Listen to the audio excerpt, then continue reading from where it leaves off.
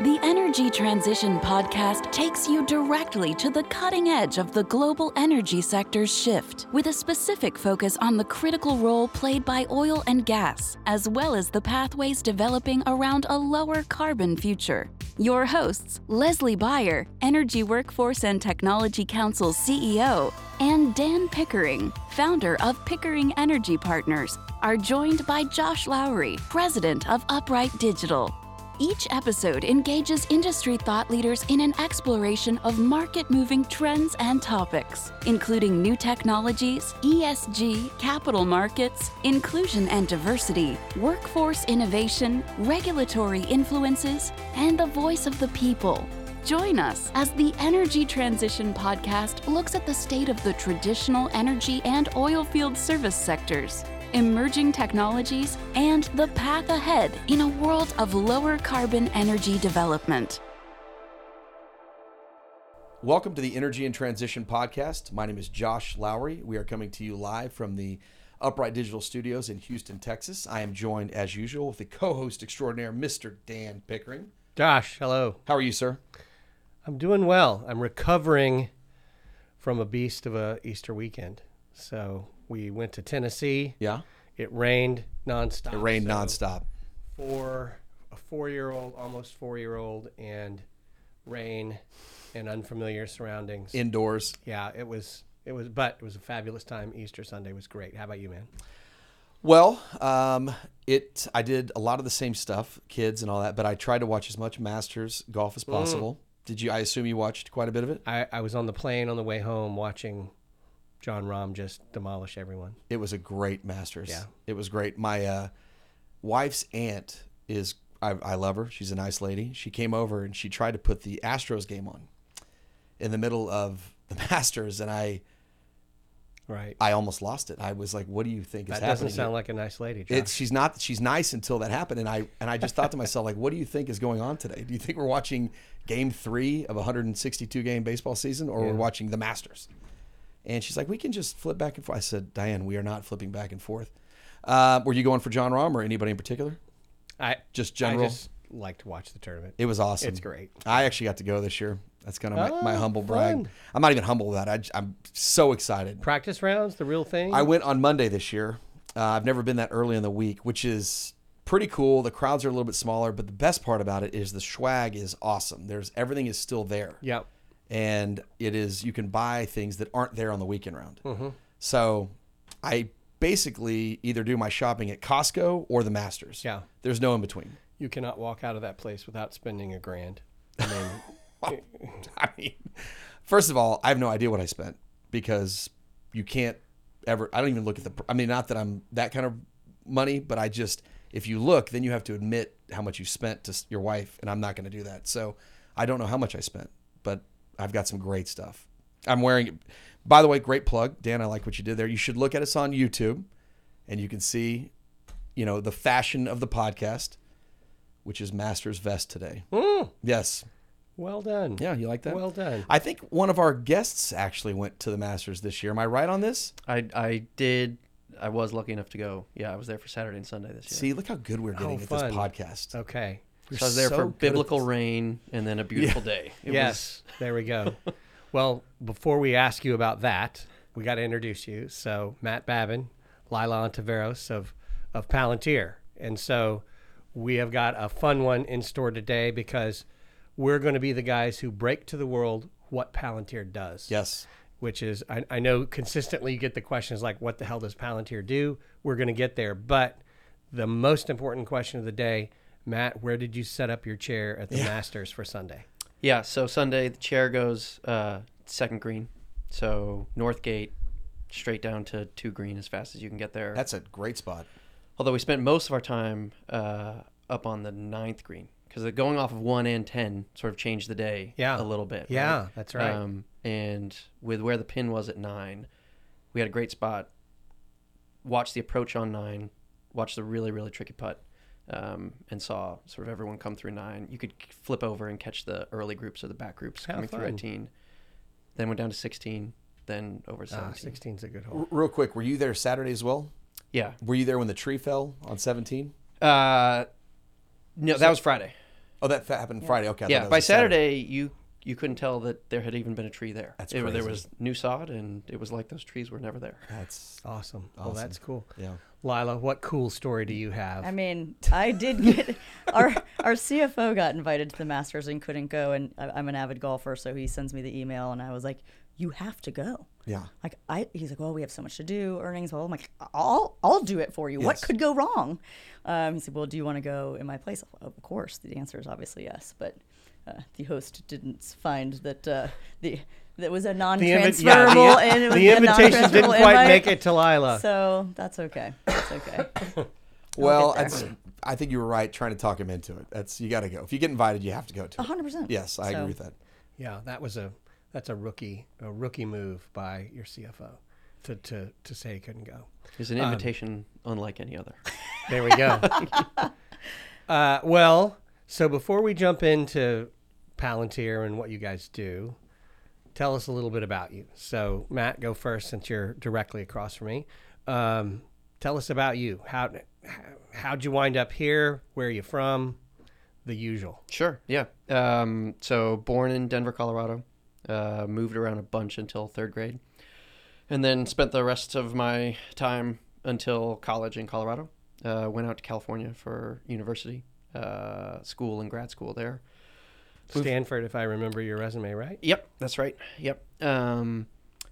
In grad school, had an amazing professor, Coit Blacker, who was part of the national security team on the Soviet Union and then Russia, who conveniently sort of like routed me to a professor who was on sabbatical from the CIA at the time, who convinced me to go into that line of work. So that brought me out to DC in 2005. Worked on Iraq there. For the CIA. Yep. So you were literally an ex-CIA agent.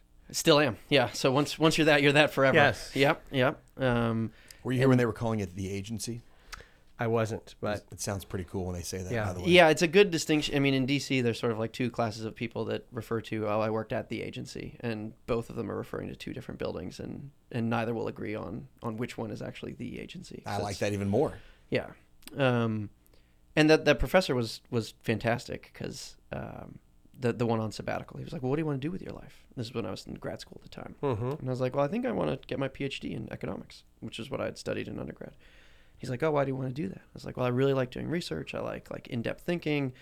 Well, what are you going to do? What are you going to do after that? Oh, I think I'll go into teaching. I like that too. He's like, oh, that sounds like an awesome idea if you want to write papers that people read when you're dead. And I kind of like stopped. And at the time, I didn't know that he was from the agency. I was like, well, what's your counteroffer? You know, he's like, well, why don't you do the research, do all that, spend time overseas, but write papers the president would read the next day. Like, well, that sounds more interesting. I didn't know that was a job. He's like, yeah, I'll introduce you to some friends. So that got me to DC. Split my time between DC and Iraq until I got pulled to Palantir, which is where I've been for 14 years. when was your tenure in Iraq? What? I was there a bit in 06, 07, and 08. Okay. And it was in Very different tough years. places, and it was a little bit different every time. Okay. I'm a reasonably crappy golfer now. I was a serious golfer in high school, but kind of lost time for that. The other Masters connection I have is that my last round of, I'd say, really serious golf was Colorado State Championships, where I got paired with the younger Stadler, who, if you want to be really intimidated as a high schooler, you play with, you know. For the record, I just dress like a golfer. Just so we're Well, clear. there's one very good golfer in this room before. Maybe there are Yes. two, but there is at least one. Perfect. Great. Lila. Yes. So we've Yeah. established that you're Look a at good this. golfer. This is a transition. This is a No, podcast. It's like you guys have done this before. So I grew up in the Houston area. Grew up in Kingwood. My mom was actually the one who made me play golf. Okay. And my teenage rebellion was wanting to play ice hockey and go to the Olympics. And so that took me to boarding school. I obviously was the first one cut every time I tried to make the national team because you see how my size, and I'm from Houston. But that put me on a different path. I have a very non-linear Palantir type path. So Exeter for boarding school, which my father was in the Army for 20 years. My mom's a school teacher. So this was, I did not grow up a coastal elite by any means. This was very much outside of our comfort zone. Cornell for undergrad. Then I did 10 years at Goldman Sachs in New York, a little bit in London, all foreign exchange trading floor. So last open outcry, old school, super, super fun. The pre-08 era, post-08 era, very different movies, but new movies nonetheless. And then some weird twist of fate, I ended up coming back. I got a phone call from a friend of mine who I'd made while I was at Goldman, who was well-known here in Houston, and her husband ran for president of the United States. And so before he made his announcement and when he was building his team, I was one of the first phone calls. So like a crazy person, I quit my very lucrative, VP at Goldman Sachs job to move back to Houston and do that campaign, which is really the ultimate startup. Yes. We had, I would dress in all black. Sometimes we couldn't afford a photographer and do all that kind of stuff. But I ultimately was the finance director. And so that changed who was in my cell phone literally overnight. Worked at a boutique investment firm called Kaz Investments, and still a principal there, which just means I meet with Christopher Zook, the chairman, regularly. And we took it from a small 250 million AUM multifamily office to $2.5 billion in 2 years, same number of people. Wow. So who knocks on your door when you want to get a B next to your name in AUM changed overnight. So all of these, what I call soft hands from the Northeast that were in their fancy suits would come down to Texas and tell us why they were so great at investing and why they were, so good at running companies. I was like, oh, well, what kind of companies have you been running? They're like, oh, well, we run our private equity business. I'm like, well, it's not quite the same. So I thought it was disingenuous for me to say I was a great investor, having never actually run a portco. So called Paul Hobby and said, what of your portcos do you have that I can go get some operational experience? And he says, well, I don't have anything right now, but Brett Biggert called me this morning. I'm like, who's Brett Biggert? He's like, oh, he runs Freedom Solar. I'm like, I don't know anything about solar. He says, you should meet. So I went and ran a big part of Texas' oldest and largest solar business called Freedom Solar for the better part of 2 years. And then through divine intervention or randomness, as Palantir was going public in the fall of 2020, I got a phone call, which is a longer story for another podcast maybe, to help come build their commercial business. Okay. So that's my story. Wear lots of hats. Wow. And Palantir's a Peter Thiel backed company, correct? Yep. He's one of the founders. He's one of the two founders. Okay, one of the four founders. Four founders. Yeah. Okay. So that's that's a big name. Yeah, that's a good lead into. I jokingly said we're going to break. What does Palantir do? Because the everybody that I told I was doing this podcast with the folks from Palantir, they're like, "What do they do again? Tell me." Well, if you look explain at it to their me again. website, it's even tricky. It's tricky to understand. I mean, you can go a bunch of different ways on the website trying to understand exactly what they do. Yep. I mean, I don't mean to cut you there, but can you explain that? There's a bunch of different tabs, obviously different products and services. I mean, help me understand what they do. Yeah, I think maybe telling the story of how Palantir even got started might be most helpful. Yeah, I think if you look at we'll think of the Masters, right? If you're looking at that, this is outstanding. The oak tree right by the clubhouse, right? If you look at one branch, it's very hard to tell what that is. If you look from the trunk up, the whole thing makes a lot more sense. Okay. I think. Right. So if we go back to where the roots, I guess, really and then we'll get to the trunk and then the leaves. So company's founded in 2003, and the founding team largely draws its roots back to PayPal, right? And specifically the anti-fraud division of PayPal. So early 2000s, everyone's trying to get into online payments, and everyone is giving away money to get people on their platform, right? Because the more people you get on their platform, the more transactions you can actually eyeballs. do. Yep. So everyone's giving away money, and everyone's losing money at the same time to mostly the Russian mafia. Losing money meaning fraud, stolen, fraudulent transactions, fraudulent accounts, fraudulent transactions, scams, all of those things, right? And so Josh's face when you said Russians just perks right up. Yeah, well, this problem hasn't gone away. Kind of still happens. Yeah. So Citibank's platform, we're in danger C2A. Right now, Josh. I mean, from the Russian mob.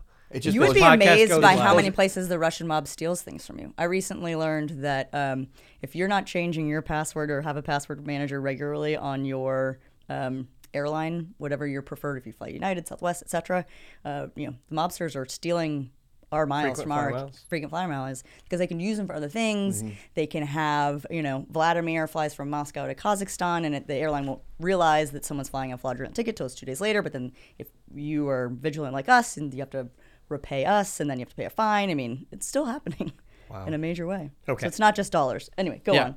So Citibank's trying to solve this the way they solve credit card fraud, right? They have a set of algorithms that looks at that Western Union, same thing with their platform. PayPal took the different take, which is you're dealing with humans, with a human adversary.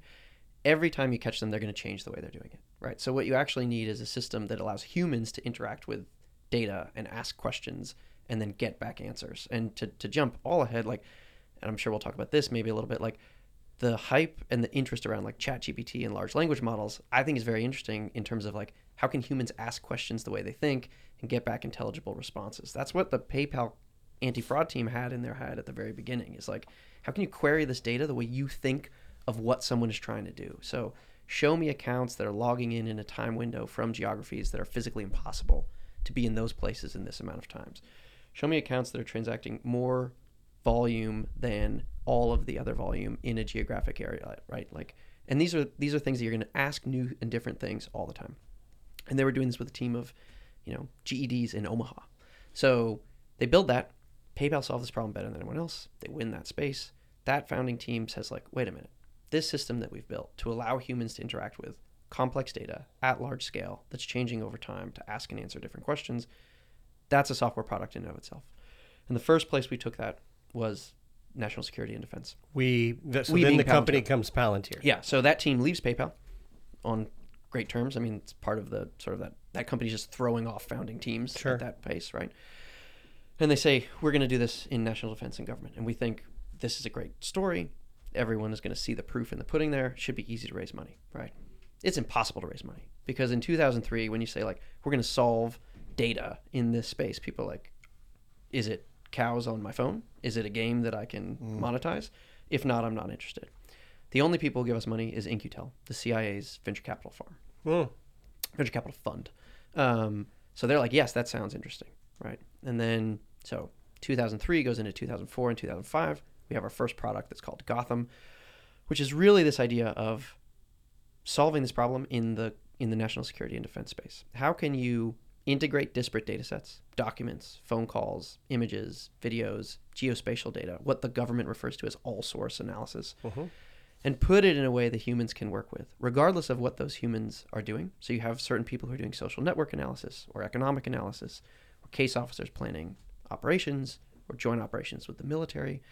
How can you put that in one place, matching the permissions of all of that underlying data, right? You can share some things, but not all. Some you can share across agencies. Some you can share in the Five Eyes community.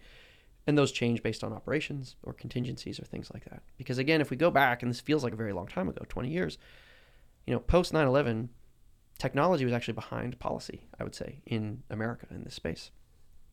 Patriot Act allowed agencies to share data, right? There wasn't the technical capability of doing this, right? And so that was the space that we were trying to get into, and solve that problem. So the real push of the company was those people should have the best technology possible to do that job. That job's really hard, right? And it's only getting harder, right? As you get more data, as you get more collection, as you're responsible for more things, it's getting harder. You shouldn't have to trade liberties protected by the Constitution for people doing that job to do it really well. And we felt like most software in the space either was insufficient for solving that problem or eroded civil liberties in a very dangerous way. The more we worked in that space, we recognized this is not a problem that's unique just to the government, right? Complex organizations that have siloed business units over lots of different sets of data, where you have experts who deal with specific parts of problems, they need to collaborate just the same way that targeters and all source analysts and operators in the field do. And so that led to Foundry, which is our commercial product, which really solves that same problem of how can you take all the intelligence of an organization, raw data, derived data, analysis, models, simulations, optimizations, and put those right next to your operations. All right, so you make this like closed loop where the decisions you're making, the analysis you're doing, that becomes new data, new models that get fed in, rather than just a PowerPoint deck or a dashboard or anything like that. And this has then grown into work that touches on satellites and tasking commercial satellites for imagery to monitor solar farms and how well they're working, or pipeline excursions and integrity, to work now with large language models that we just announced on Friday, and to sort of like products behind the scenes that manage the upgrades of all of those systems, right? How can you manage 200 microservices on a submarine that doesn't have connections all the time, or on a satellite where you're deploying just a couple lines of code. So when you go to the website, like you say, Right. you see dozens of different things that the software does. And I think if you look at all those leaves and you're like, wait, what's the same about these? This sounds different. Ferrari race cars is different than BP drilling wells, is different than Airbus building planes, is different than banks doing anti-money laundering. What all of those have together is this idea of there is tremendous value in the knowledge in an organization. That knowledge comes from data and humans working with that data. The tighter you can make that loop between knowledge and action, you can run a better company, you can run a better intel agency, you can run a better country. That's what I think all of our customers have in common. Okay. And so 2 questions come out of that. I'll ask the frivolous one first, which is, if you've seen the movie Zero Dark 30, Jessica Chastain is this, she finds bin Laden, but it takes her years to do it. And if she was working with Palantir, would she have found them lots faster? Or, right? I mean, that's, when you were telling the story, I'm thinking like, that is data.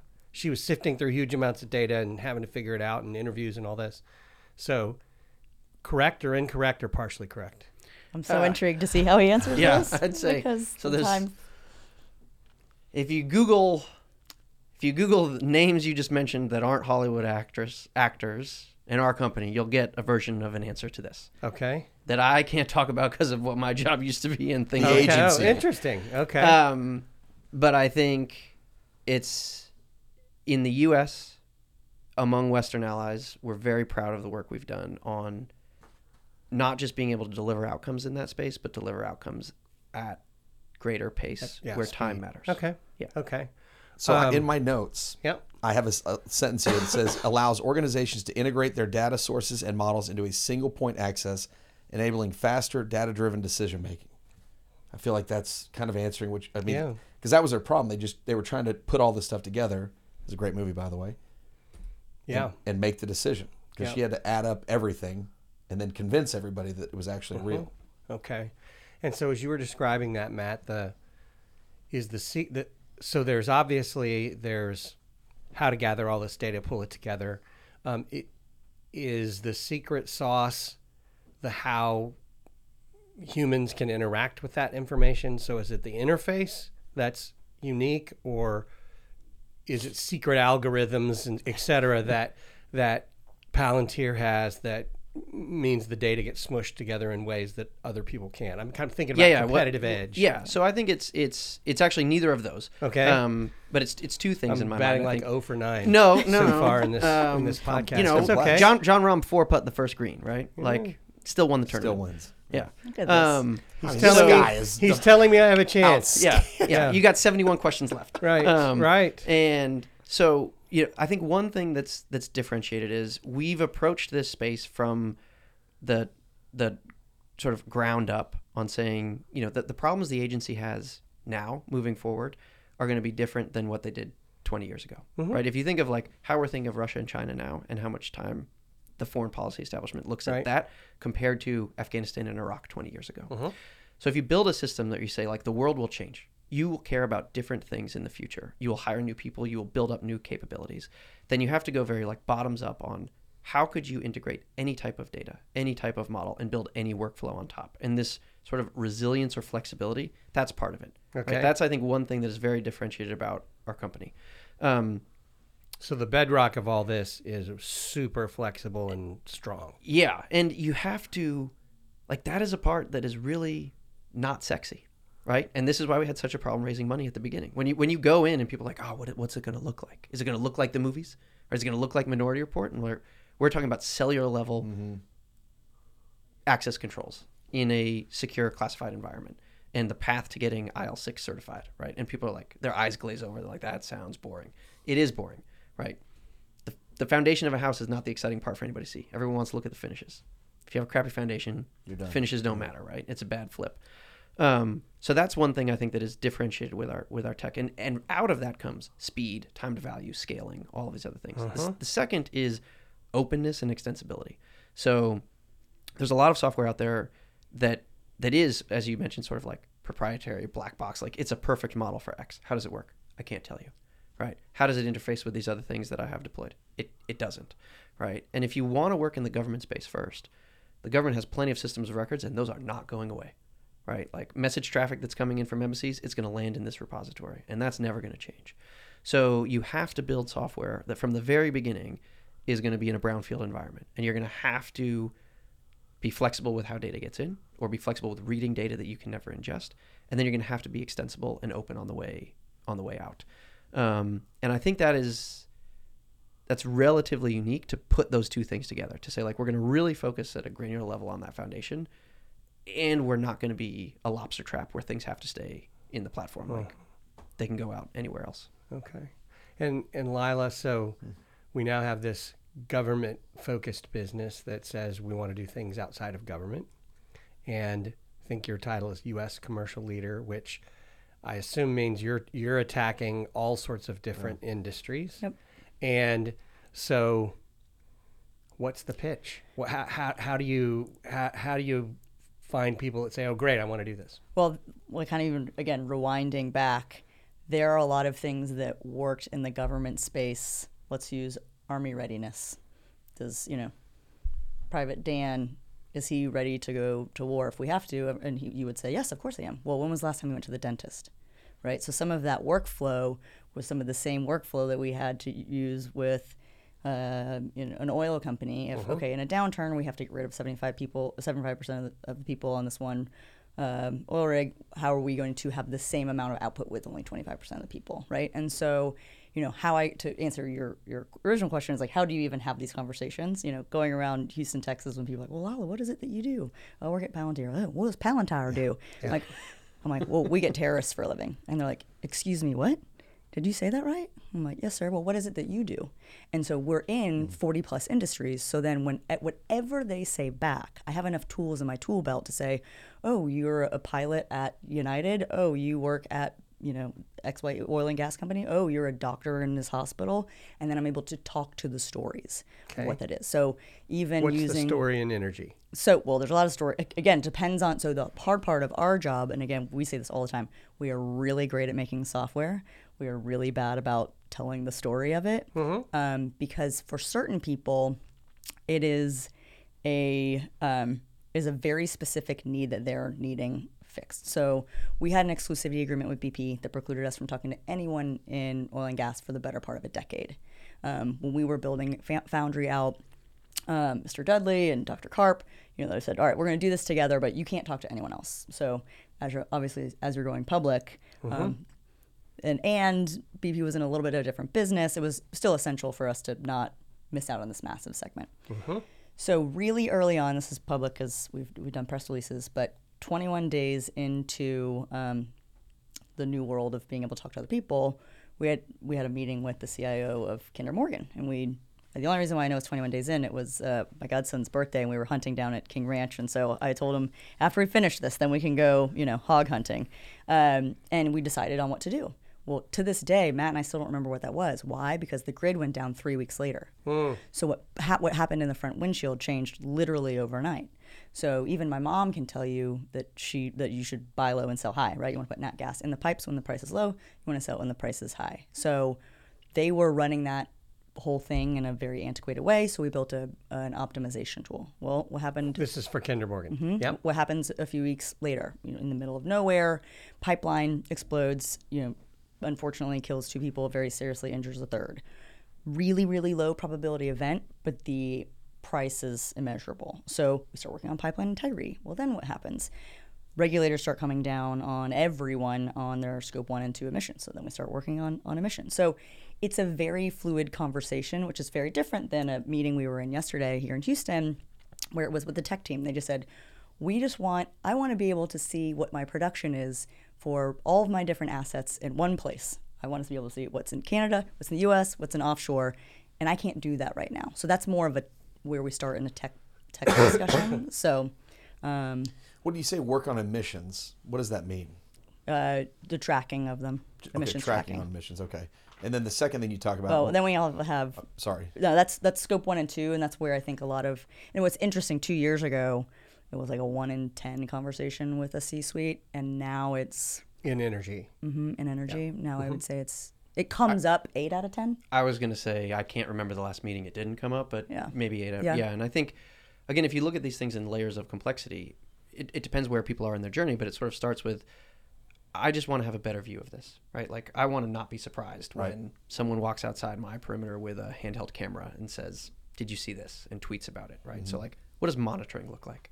Great. That's an easy place to start. That's a data integration problem, right? How do I move away from averages at the asset or basin level, at the basin level or the company level, to assets, pieces of equipment? Well, then I want to know why, right? That's what. Now it's why. Why are my numbers what they are? Is that because I'm operating well? Because I had safety issues? Because I needed to vent or release things? And then it becomes to like, well, what happens next? Like, what do I want to do about this? Which is where we really want to deploy our software, is into the action space, right? Like, I'm going to put $100 million towards mitigation. I want the biggest bang for that I can. Or I want to tackle the things that are most imperative, or I want to focus my effort in this way, right? And so if you think about it, those are usually things that end up in 3 different spaces, right? It's like, well, my sustainability team does an annual report, and they're looking at averages and carbon intensities and emissions factors. And then my operations team looks at asset uptime and reliability. And then my finance and capital projects team is looking at how I'm spending money and what I'm getting on the return. Mm-hmm. What you really want to look at is those 3 things together, right? Like, why am I operating this way? What can I do about it? How do they connect? And how do they connect? Yeah. And so, Matt, in that instance where I'm going to spend $100 million on mitigation, how do you guys help? Do you build a model that tells them do it here, or ranks things, or is that, I mean... Yeah, so what we do there is, most frequent, and again, it depends a little on the company and what part of the value chain they're in, right? But it's great. Well, you have a better view now of how your assets are operating and why they're operating that way, right? If you have other goals, because you do have, the glib response is sort of like, it's easy for anyone to be net zero. The hard thing is how to do that without going out of business, right? Without shutting down, yeah. Right, so you have production goals, you have revenue goals, you've promised your shareholders certain things. Based on those goals, and based on the way your asset has operated, and it's operating right now, and what you think of the underlying physical asset, right? How feasible is it for you to make these changes in line with your production and operate in that new and improved state, right? Like, I think of the way to think about this, we do a lot of work in hydrocarbons, in renewables, in production, in airlines, a lot of this on sort of like, how resilient is my plan? Right, so here you can think of, here's a plan for how to spend that $100 million that may be great, but you're going to be right at the edge of where you're operating all of the time, right? Here's one that is slightly less great. It's maybe 85% of it, but you can probably operate in that window with a P90 success rate, high probability of success. And I think, again, that's where it's sort of like, if you look at so much that happens in the sort of simulation and optimization space, and it's very academic, right? That go back to my job at the agency. It's like, how do you get the DI, the director of intelligence, and the DO closer together? So you don't have, there's guys in headquarters wearing suits who are like, you should do this. And people in the field are like, you fucking crazy. Impossible. Like, that's impossible, right? Yeah. In oil and gas, one of the first things we worked on was production optimization, where you had that same problem. You have your modelers doing things, and you have your guys offshore being like, that's a great plan if it wasn't rainy and windy and half my crew was sick. Perfect conditions all the time. Yeah. So think of emissions in that way, right? It's like, here's my mitigation scenario. It's like, but how feasible is that with how you're actually operating your asset now and what you're planning to do? And it's how do you put those things together? Yeah. And then track it not quarterly or annually, but every day on your real production stats and your emissions monitoring. So are you above or below that line? Yeah. I think that's a very rational way to think of. I think people too often expect everything to be perfect all the time. It's just not. They don't really take the time to account for variances. Life is not perfect all the time, and that's how progress is made. I appreciate that. Yeah, and you're in transient states right all the time. Yes. Right? Like, I was at a dinner last night where the topic of Winter Storm Uri and the Texas grid came up. And I'm listening to you talk about optimization and probabilities and whatnot. If Palantir got into the Texas power system and looked at all the grid and the reliability of certain assets, et cetera, could you optimize that system better than... I can talk a lot about this. The problem there is for certain things. So we started working with PG&E Okay. when This in California. in California. Okay. Unfortunately, more often than not, we get the phone call when something bad has happened. Sure, of right? course. We Northern burn- California's burn on things up, fire. yeah. We get the call from PG&E. Like COVID happens, like everything from Hospitals, PPE, yeah. vaccines, Yep. hospitals. So in the PG&E example, they just needed something simple. Dan, if they were going to turn your power off, they had no way to tell you. But guess what? They already have your phone number. But why can't they tell you? So that was a logistical thing that we helped them do. In Yep. the state of Texas, a law has to be passed first. So Well, it has to be passed first for what? That we're going to turn your power off? no, in order to contact you to let you know. So it's an emergency management thing. So there are because of Texas, there was a lot of finger pointing going around, right? As evidenced by the massive turnover in those roles. So could we help them? Absolutely. But there are some political headwinds that have to be addressed. So it's just where do you plug in? But there's a million and one ways. But that was Yeah. one of the first places that the state of Texas wanted our help. But they had to pass a bill first. There's a lot of stuff that And I learned that bill had been put forth in front of the legislature many times prior, but it was never high enough to make the actual voting. Yeah. You said something earlier that I want to come back to. You said early on you were working with BP, and they had an exclusivity period, which I assume is now lapsed. But let's go back and tell us what you can tell us about BP, because you worked with them for a long time. Still do. And so what can you tell us about what you did with them? Yeah. So we still work with them. The exclusivity went away, but we renewed that deal for 5 more years. And actually, I can talk about it, but the better version of this is Dr. Karp and Mr. Dudley's talk at Sarah Week, which if anyone listening to this finds that online or has creds or was there, some people I'm sure saw it. Actually, saw it I can live. get access to that, and I'll post that now that you say that. It's on YouTube. Yeah, because it is? Okay. It is. So we'll put that in the show notes. First of all, the two of them are way more interesting than me. Impossible. Well, They weren't on the 16th green or 16th. yeah, don't let Dr. Karp know I play golf or like Yeah. golf. So Edit that part out. Like Well, no, most, he's most happy that we do, things- because that means he doesn't have to. To be very clear. like most things that become big for us, it started with one specific problem, right? And Bob, actually, this was the first time he talked about it publicly. Bob Dudley, there. the CEO Yes. of BP Yep. at the time. Was a special project post Macondo that we worked on with them, where he said, like, look, I have this really hard thing. And Macondo was the well explosion with that Deepwater blew out Horizon. in the Gulf of Mexico. Yep. It was a complicated data problem. He got our name from a friend and called us up and said, I want you to work on this, right? And that went well. And he said, okay, now I have another thing, right? I want you to look at risk in 2 ways. Real quick, were you involved in that back then? Because that would have been early on in your Yeah. tenure. So the way that I made the jump from our so this was after the event. Yes. Yeah. So you were at 09, I assume, time frame at Palantir, correct? Yeah. So I started interviewed in 2008, accepted the offer, leaving that building takes a while. The agency. Transferring a clearance Yes. takes a So while. 2010 was Macondo, so I'm just trying to put... Yeah, so 2009 I started Palantir. This work with BP started in 2013. The way I jumped from our from our government business to our commercial business was when we started the work with BP. Dr. Karp asked me, he's like, hey, Bob's asked me to do this thing. I'd like you to come over and get started just for 6 months. So I told my wife, I was like, hey, I'm gonna have to go to London, every other week, every third week, but just for 6 months. 6 months, and then I'll be back and in DC all the time. And 6 months turned into More. a lot more. It's a good Yeah. phrase. So that goes well. Then he said, okay, risk in general. I know you guys do a lot on risk in the government space, right? Security risk, cyber risk. We have risk in 3 ways: cyber, trading, where rogue trading, we might have traders who are doing things we don't know about, and then physical risk, because they had also had the issue in Egypt, in Aminas, right, where the asset sort of was taken over by Al-Qaeda in Maghreb, and they didn't know how many people were in the building, right? And it's really hard to run a rescue operation if you don't know how many people you're looking for and what the inside of the building looks like. And there's public reports on this.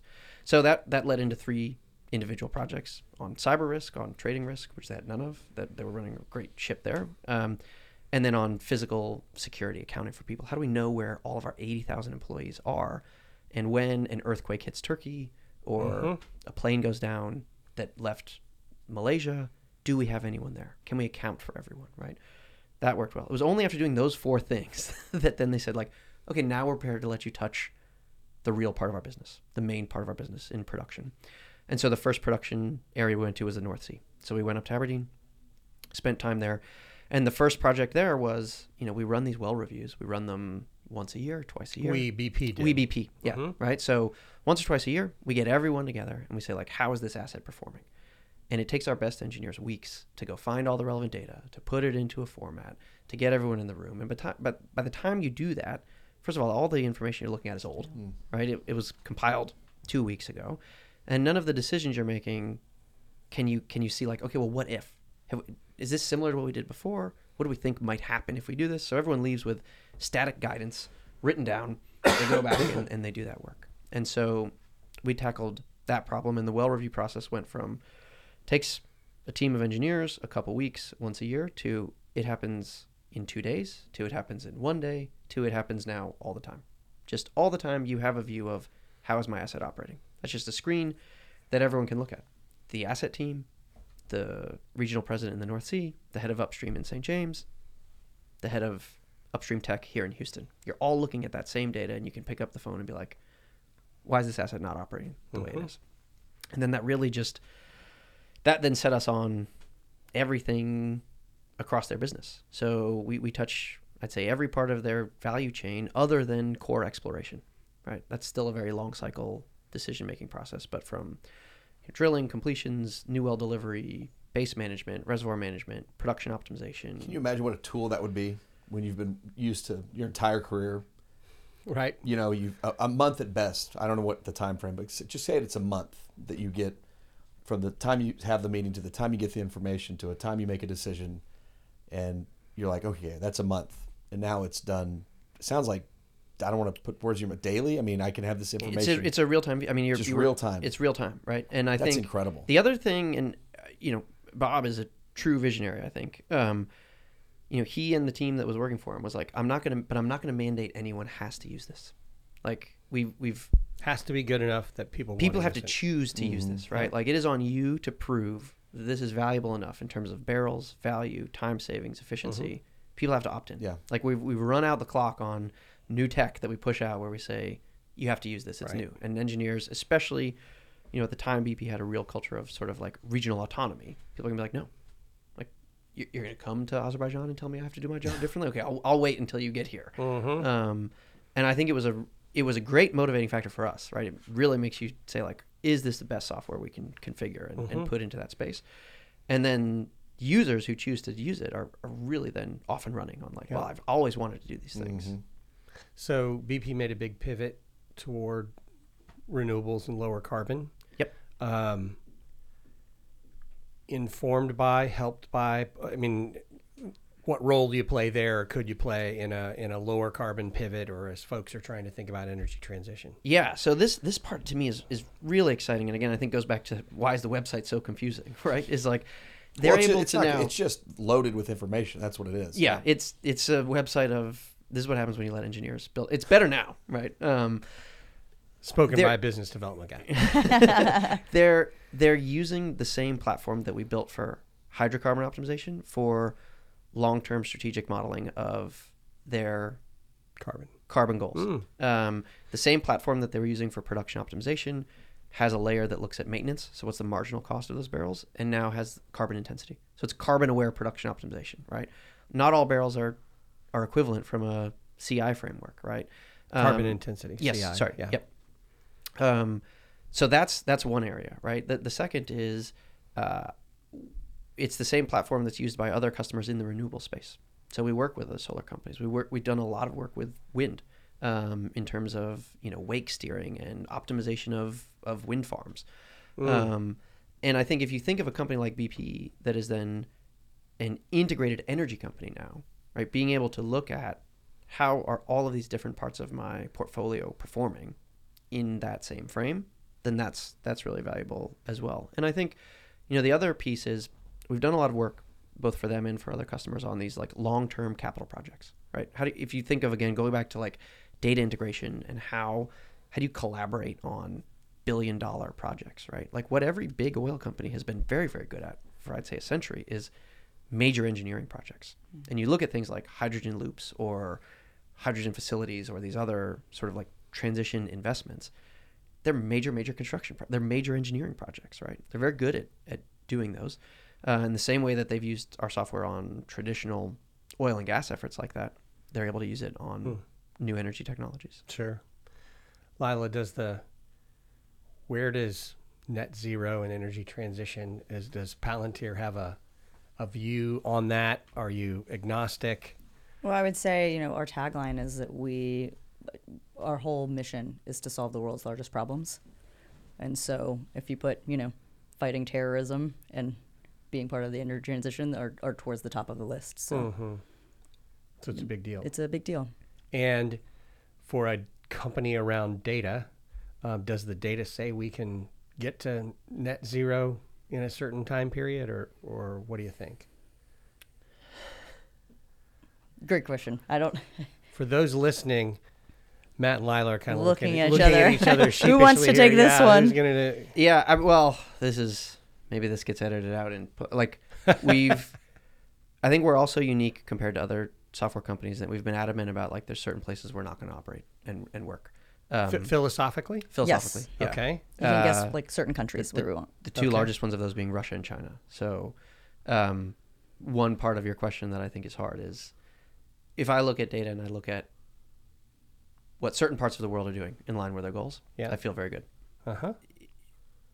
But that's a portion of the world that has a small amount of the population, a declining share of emissions, and a much lower rate of growth of population and therefore of emissions. There's another part that I think that gets much harder. Yeah. Right.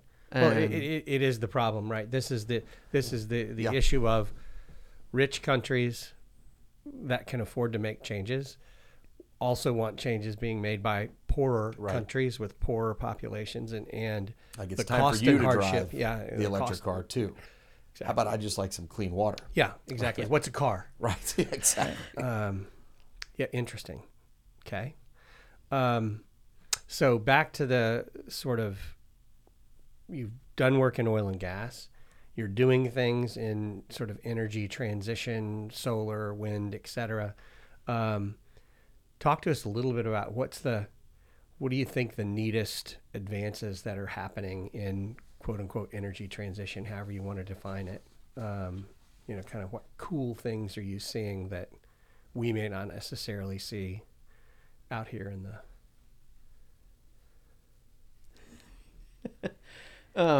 You want to go? No, go ahead. I mean, one thing that I think is fascinating is I think not everyone, a lot of people when they think about energy transition thinks about hard to abate sectors first, which I think is natural, right? It's like those are the people who are talking the most about what they're doing and what their plans are. And what would you peg as hard to abate? So hydrocarbons, downstream production, metal production and smelting, right? Both from a production capacity and then you're generating a thing that is going to be used in an emittive way. Right. What I think is interesting is how much time we're spending with customers that are in totally different spaces that care about this just as much.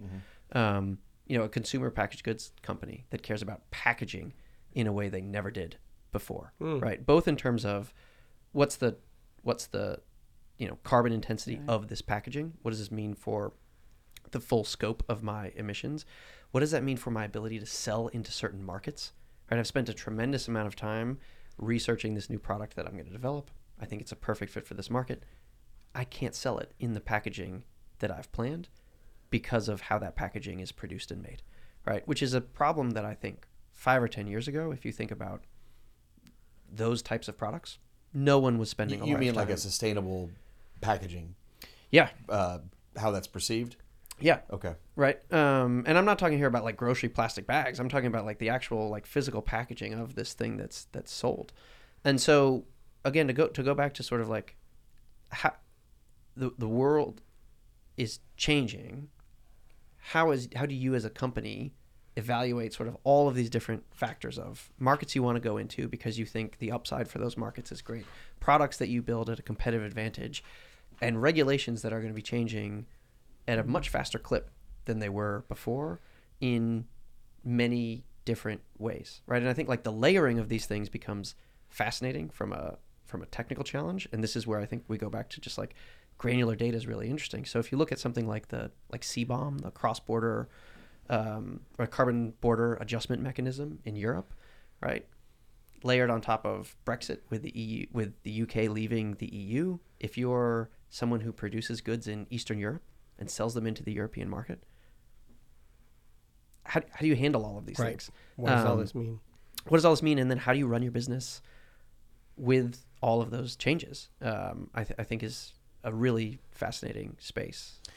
And like I think thematically, because I was going more thematically, and maybe you should talk about Agora. There are, again, much like 2 years ago, no one wanted to talk about emissions tracking, and now it's part of every conversation. Like I've had multiple meetings in the last week on non-energy companies building their own RNG facilities, right? And so like that's super interesting, and for the CFO to say things like, "Oh, it's just dollars falling from the sky," that people are going to meet their own energy requirements, but they think that they can create so much RNG that they're going to sell it in the spot market or sell it in some offtake agreement. So, thematically, that's been, in the last, probably since Sarah Week, more of a more interesting. I mean, we are very good at working with on problem sets that have very regular decision-making points that need to be made. And so things like folks who are building wind facilities, well, you're going to pick that site once. That's not, we can help, but it's probably not your highest and best use. So they're more of where are people going to be making constant decisions and how do you optimize? It's always going to be one of three things, right? Safety, making more money, or saving money. Those are no matter what of the 40 industries that we're in, those are the three things that we can help. Safety, how to make more money, how to save costs. I can remember that. Yeah. Yeah. And Agora, Lila's right to mention that. So this is on the web. This is on the website. This is your third? Yeah, no, it's an easier piece to get on the website. But it's actually, once you did the tree explanation, this is the third part of I know exactly where this is on the website. Thank you. Yes. One of the other things that's interesting for us from the software perspective is, companies' willingness, and not just willingness, but like desire and need to share data with suppliers or customers in a way that they never would have done before, I think. And like Scope 3 emissions and impending regulations around Scope 3 emissions are making... Which is the carbon associated with consumption. Correct. Yeah. So think of it as your customers' emissions usually, right? These are relationships that used to be based around either competitive advantage or price negotiation or quality delivery, right? If I'm making cars, I care about, can I get supplies from my tier 1 supplier or my tier 2 supplier at a rate that I like and a quality that is acceptable, right? Now, all of a sudden, I need to share data with them in new and different ways, and they need to share data with me because I, as a car manufacturer, have set a goal for what the carbon cost of this car is going to be, which means I need to know the carbon cost of my supplies, which means I need to know a lot more about my supply chain than I ever did before. And I think one of the things that COVID exposed to everyone is, you know quite a bit about your tier 1 suppliers, maybe some about your tier 2 suppliers, and next to nothing about anyone else. Right. And again, how do you share data in a secure way without tipping commercially sensitive data or supply data or data that's going to be used against you in some way? Or losing your airline miles. Yeah. Yes. Yeah. Right. Yeah. Exactly. Yeah. A lot of the same problems pop up in lots of different places, it sounds like. For sure. So let's shift gears. We've been talking about having you guys on this podcast for 6 months. 6 months ago. Oh my gosh. Yes, and again, I've pursued them relentlessly. Good job, Dan. But 6 months ago, I probably wouldn't have thought to say, well, let's talk about AI. But now that's all anybody wants to talk about, at least if you're watching CNBC or reading the newspaper. So tell us what you think about AI. I've got some follow-ons based on what you say or what I think you might say, but tell us about AI. I mean, hero, savior, the devil? I think none of the above. Okay. There you go. 0 for 3 on that one. I'm still waiting for a win, Josh. Or let me say potentially all of the above. Maybe if that makes you feel better. So 3 for 3. Yeah, on that 3 one. for 3. I think sort of the same way that you can't say sort of like there's things that I love my smartphone for. There's things I hate it for. Right. Fair. So I think if you work for a technology company, you're always excited about what can be done. And you're optimistic about how it can be used in a good, beneficial way in the future. Otherwise, like, how do you have the energy to do things that have never been done before if new things don't excite you, right? But similar, for people who are deep in their like Tolkien lore, they usually don't call us Palantir or Planetarium or any other weird permutation of the name. But then they're like, oh, it's the Seeing Stones from Lord of the Rings. We're like, oh, I don't have to explain where the name comes from. And then they're usually like, but they can be used for evil. And we're like, well, yes, in the books, they are used for both good and evil, right? We think our job for the company is how do you make sure you're choosing the right partners, the right use cases, and how it can be used in a good way. So I think when you ask, what do I think about AI? I think of it in the same way, right? And I think, to me, what that means, and actually Dr. Karp published a letter on this on Friday, which is a better exposition of it. We can pass that to you and throw it in the notes too, I think, which is, I think it has the opportunity to be really powerful. Like we've built the platform in a way that, we used to talk about intelligence augmentation. Right? How can humans use this platform? More and more our customers want to put AI and ML automated language, artificial intelligence or machine learning on top of the platform, right? And I think large language models and that capability of your ability to just query, a system the way you think is only increasing that, right? And we think that should be embraced, right? That's going to enable more people to do more great things with the software. The edit I'd put to that, which is, but there's a big distinction between doing that on data inside your company or doing that on the open internet, right? No government agency is going to want anyone putting a question they really care about onto GPT trained on the open internet. And that question is becoming part of that new training set. Similarly, no one at Exxon or BP or Shell or Chevron or any company up or down the road from here, right? So how do you take the best parts of that technology and the pace at which is that being developed, but put it on a secure system, right? A system that you control. I think that's one part of it. For good. Back to for good. Yep. Yeah. And then the second is, how do you not make that a black box, right? What that model is actually doing. So if you think of, and again, Lila mentioned safety there, like think of highly regulated spaces. So if a hospital is using this for, where do we allocate scarce resources? Whether those are medicines, supplies, beds, right? Or insurance premium, right? Like there's a lot of literature about how if you train a model on a biased data set, not only does the model come out biased, it actually like amplifies that bias, right? So if you are a patient in a healthcare system, how do you get to see and validate how that, if my doctor makes a decision of, I think you should go on these drugs, I get to talk to him or her about it, right? If it's a model that's saying, put Matt Babin on the following 3 medications, how do I get to ask questions of it and know what went into that and why it's doing those things? And you're sort of saying that if the underlying data set, if the people who created it decided that the common cold was worse than the flu or something, I don't know, that those outcomes would then be reinforced. Or if they wanted something to happen, right? Yeah.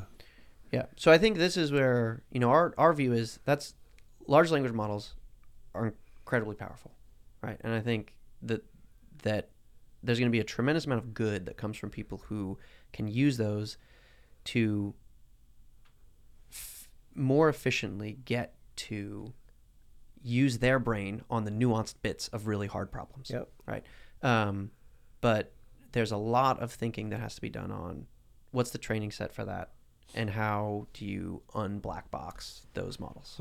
We've been saying that it's going to help this generation take everybody to efficiency 1.5, right? Maybe even 2, because there's some good stuff to it.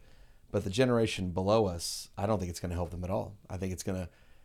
What's the generation below us mean? Well, I mean, a college kid that's going to figure out how to cheat through a paper, not learn just write a paper without really studying, and all of a sudden you have a whole group of people that didn't really learn what they were supposed to, figured out how to write a paper, do a report. The technology does exist. I know this from firsthand experience. A friend of mine's kid goes to boarding school, and the boarding school roommate turned in a paper that they used this on, and we used to print out a paper, type out a paper, and hand it in. Yeah. It's all done electronically, so they upload it on the system, and they can see, and her whole paper was read, so kicked out of the school. As a AI. Correct.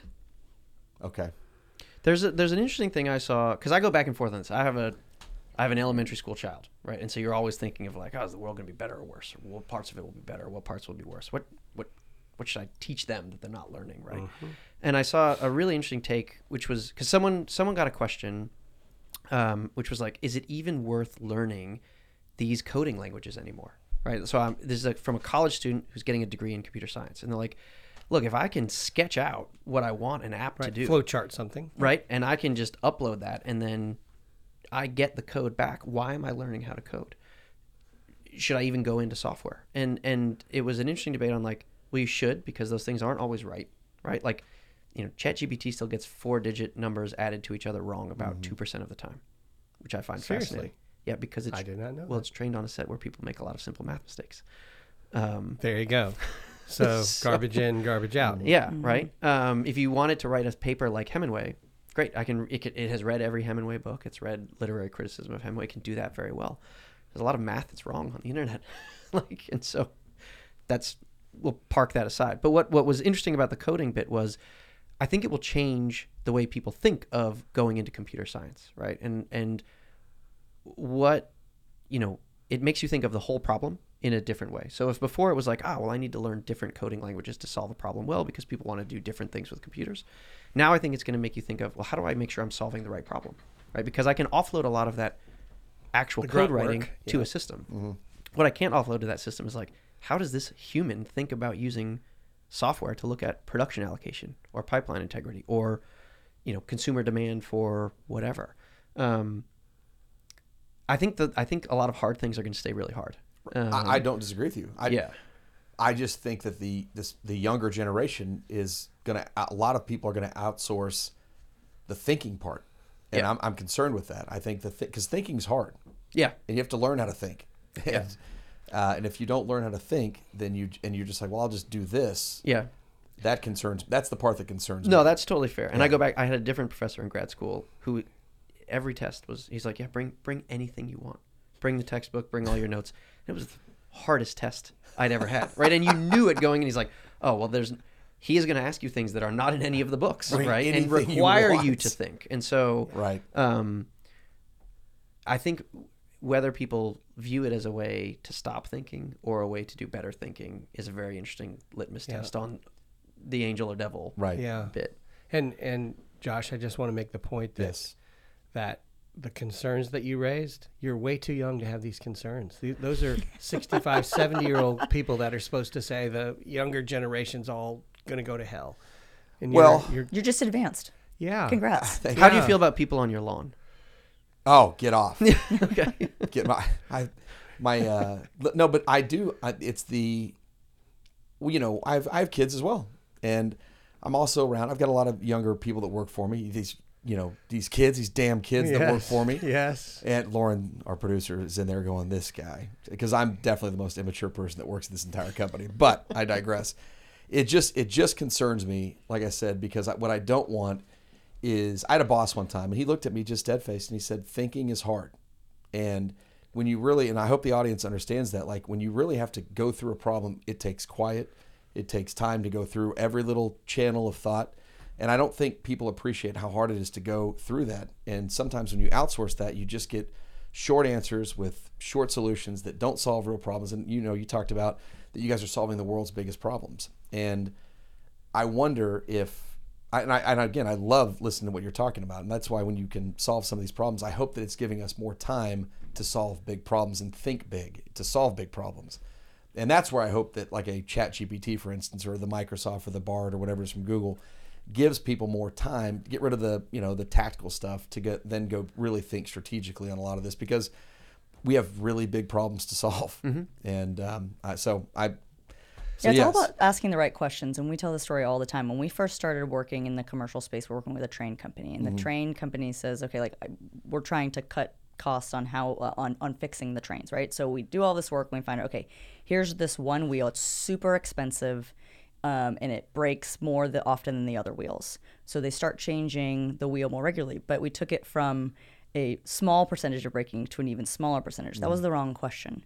The right question was, okay, we have one mechanic for 8 hours a day. What is the best way to optimize his time? And so sometimes you have to like go through these iterations of making mistakes. And so even if ChatGPT tells you the wrong thing, the human being's going to go and do that. As my mother says all the time, once Mr. Experience gets through with you, you'll never need another teacher. Right? So, Well, that's, back to the whole point about BP with the, giving you that information so quickly. To me, that is energy transition and energy in transition, right? If you're giving companies the ability to be more productive, there's definitely money being saved. There's time being saved. If you can fail quickly and fail fast, right? If you can do that, there's efficiencies being made, even if it is oil and gas. And nobody, there's energy comes from oil and gas. Maybe primarily the world's energy comes from oil and gas.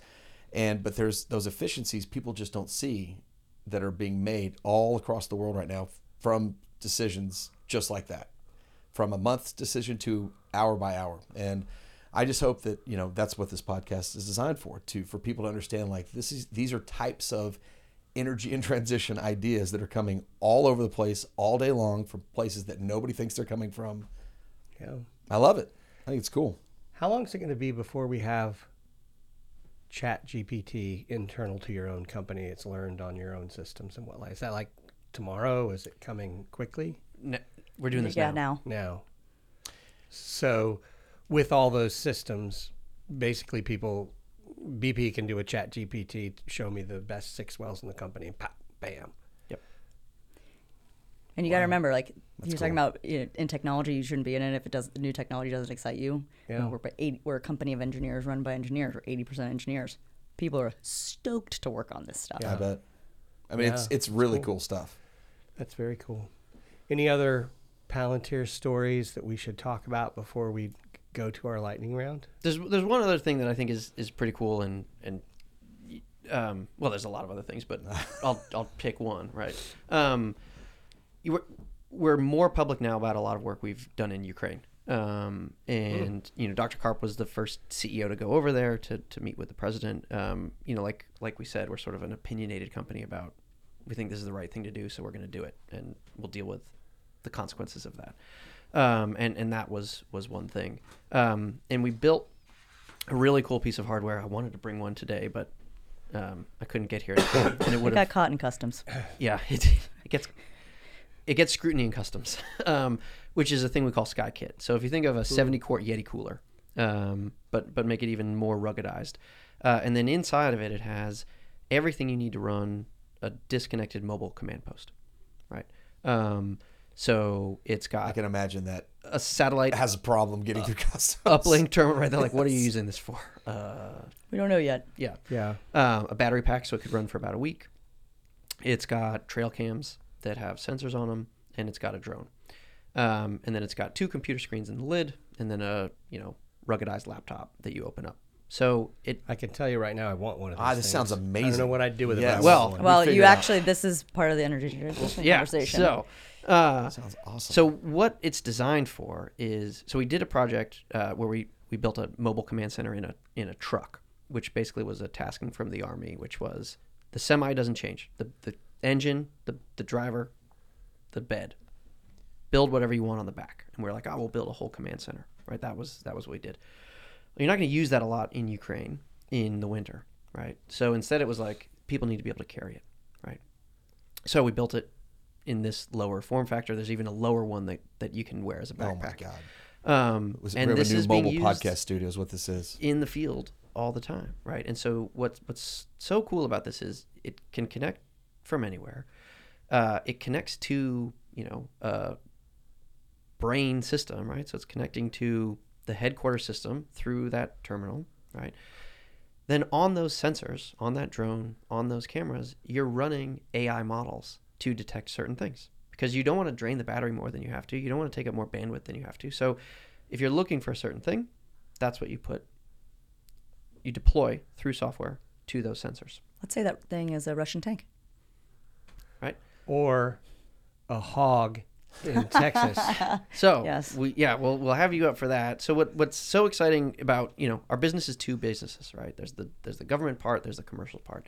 But the sort of like iterative R&D between those two parts is going all the time. So instead of having two people carry that thing in Ukraine or jump out of a plane with it on your backpack, you can throw it in the back of an F-350 and you can drive it out to a well pad, right? And so you're looking at your view of production, your view of emissions, right? Your view of where you think you might have leaks or some other issue going on. You launch that drone, you fly it over your pipeline or your assets, right?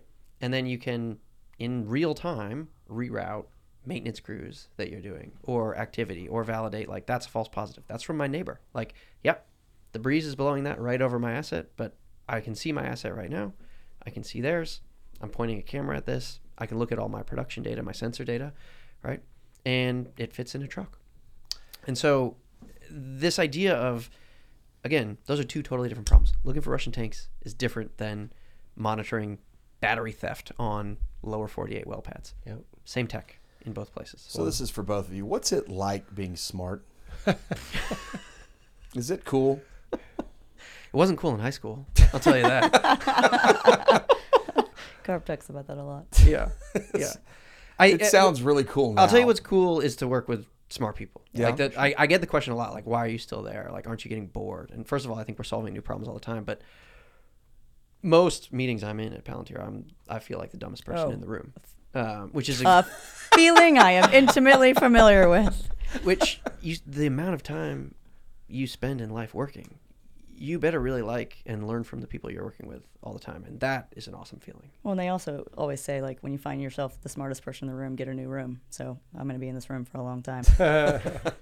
Yeah, no, it sounds like there's some really sharp people over Legit there. geniuses. Yeah, that's And cool. I think, too, like, people who work at Palantir have a different motivation. So we have a woman who runs all of our work with Apache. And when I first... Apache, the energy company. Yep, the energy company here in Houston. And she lives in London. And when I first met, when she first got assigned to this, I just put time on her calendar. This is, during COVID. And just I get to know you. And, I obviously know how to read. I'm that smart. So I knew her bio. And, I had preconceived notions. Like, she went to Berkeley. She worked at microgrids. And so she's this very posh British accent. And having spent time in London, I was like, oh, gosh, here I know this girl's whole story. Mm-hmm. And so she's telling me after Berkeley, I moved to the south of France. I'm like, oh, life's so hard. Like, tell me about the south of France. She's like, well, actually, do you remember the terrorist attack in Nice? I was like, oh, yeah, the truck. Mm-hmm.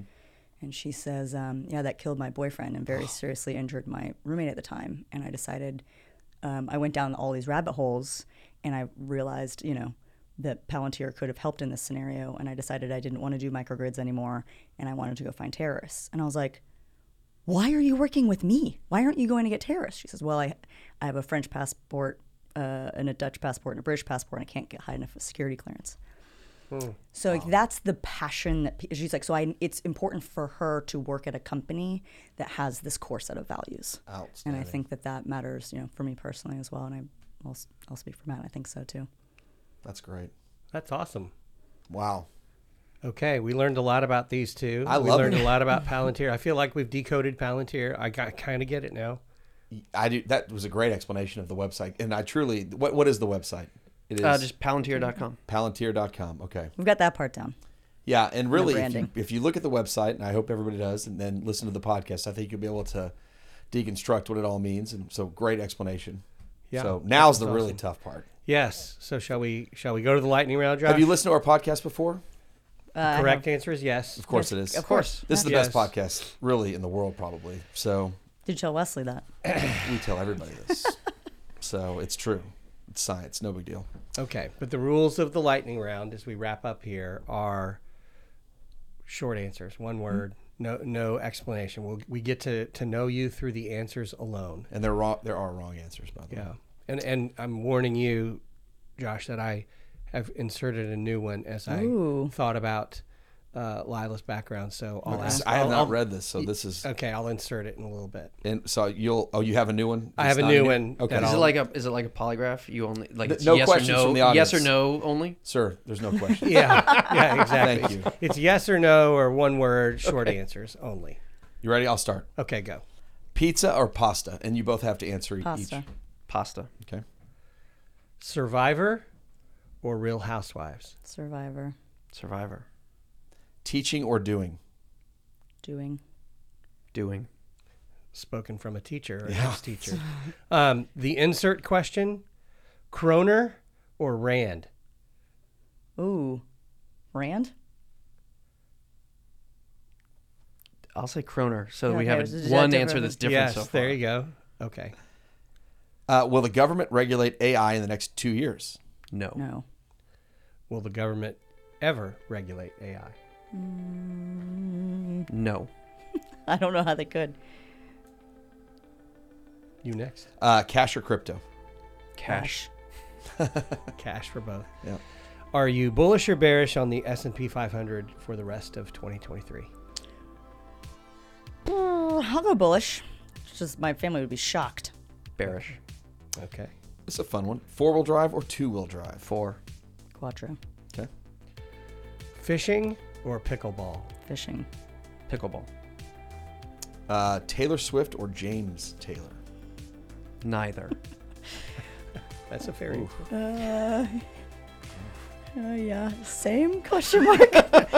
James Taylor, kind of I a mean- legend. Does the Ukraine conflict continue into 2024? Yes.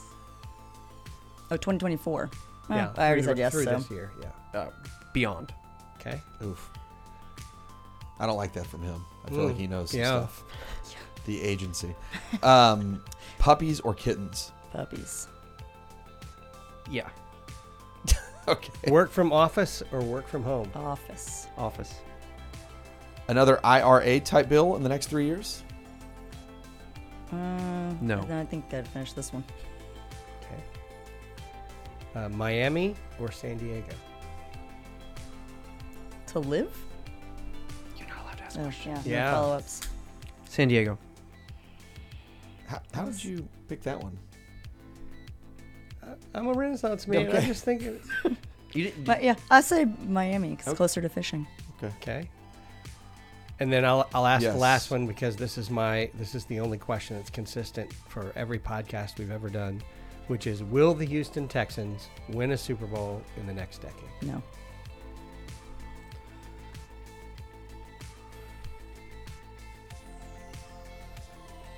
no. But I'm a Broncos fan, so I can't point fingers at anybody. There we go. Well, you guys were very kind to come in and, Thanks for and having us. educate us. So Matt Babin, Lila Ontiveros of Palantir, thank you very much. The website is www.palantir.com, and we'll have you back some other time to talk more about all of this stuff. He's got good stories. You guys have Yes. great stuff. Thank you. Thank you guys. Yeah, thanks a lot. Cheers.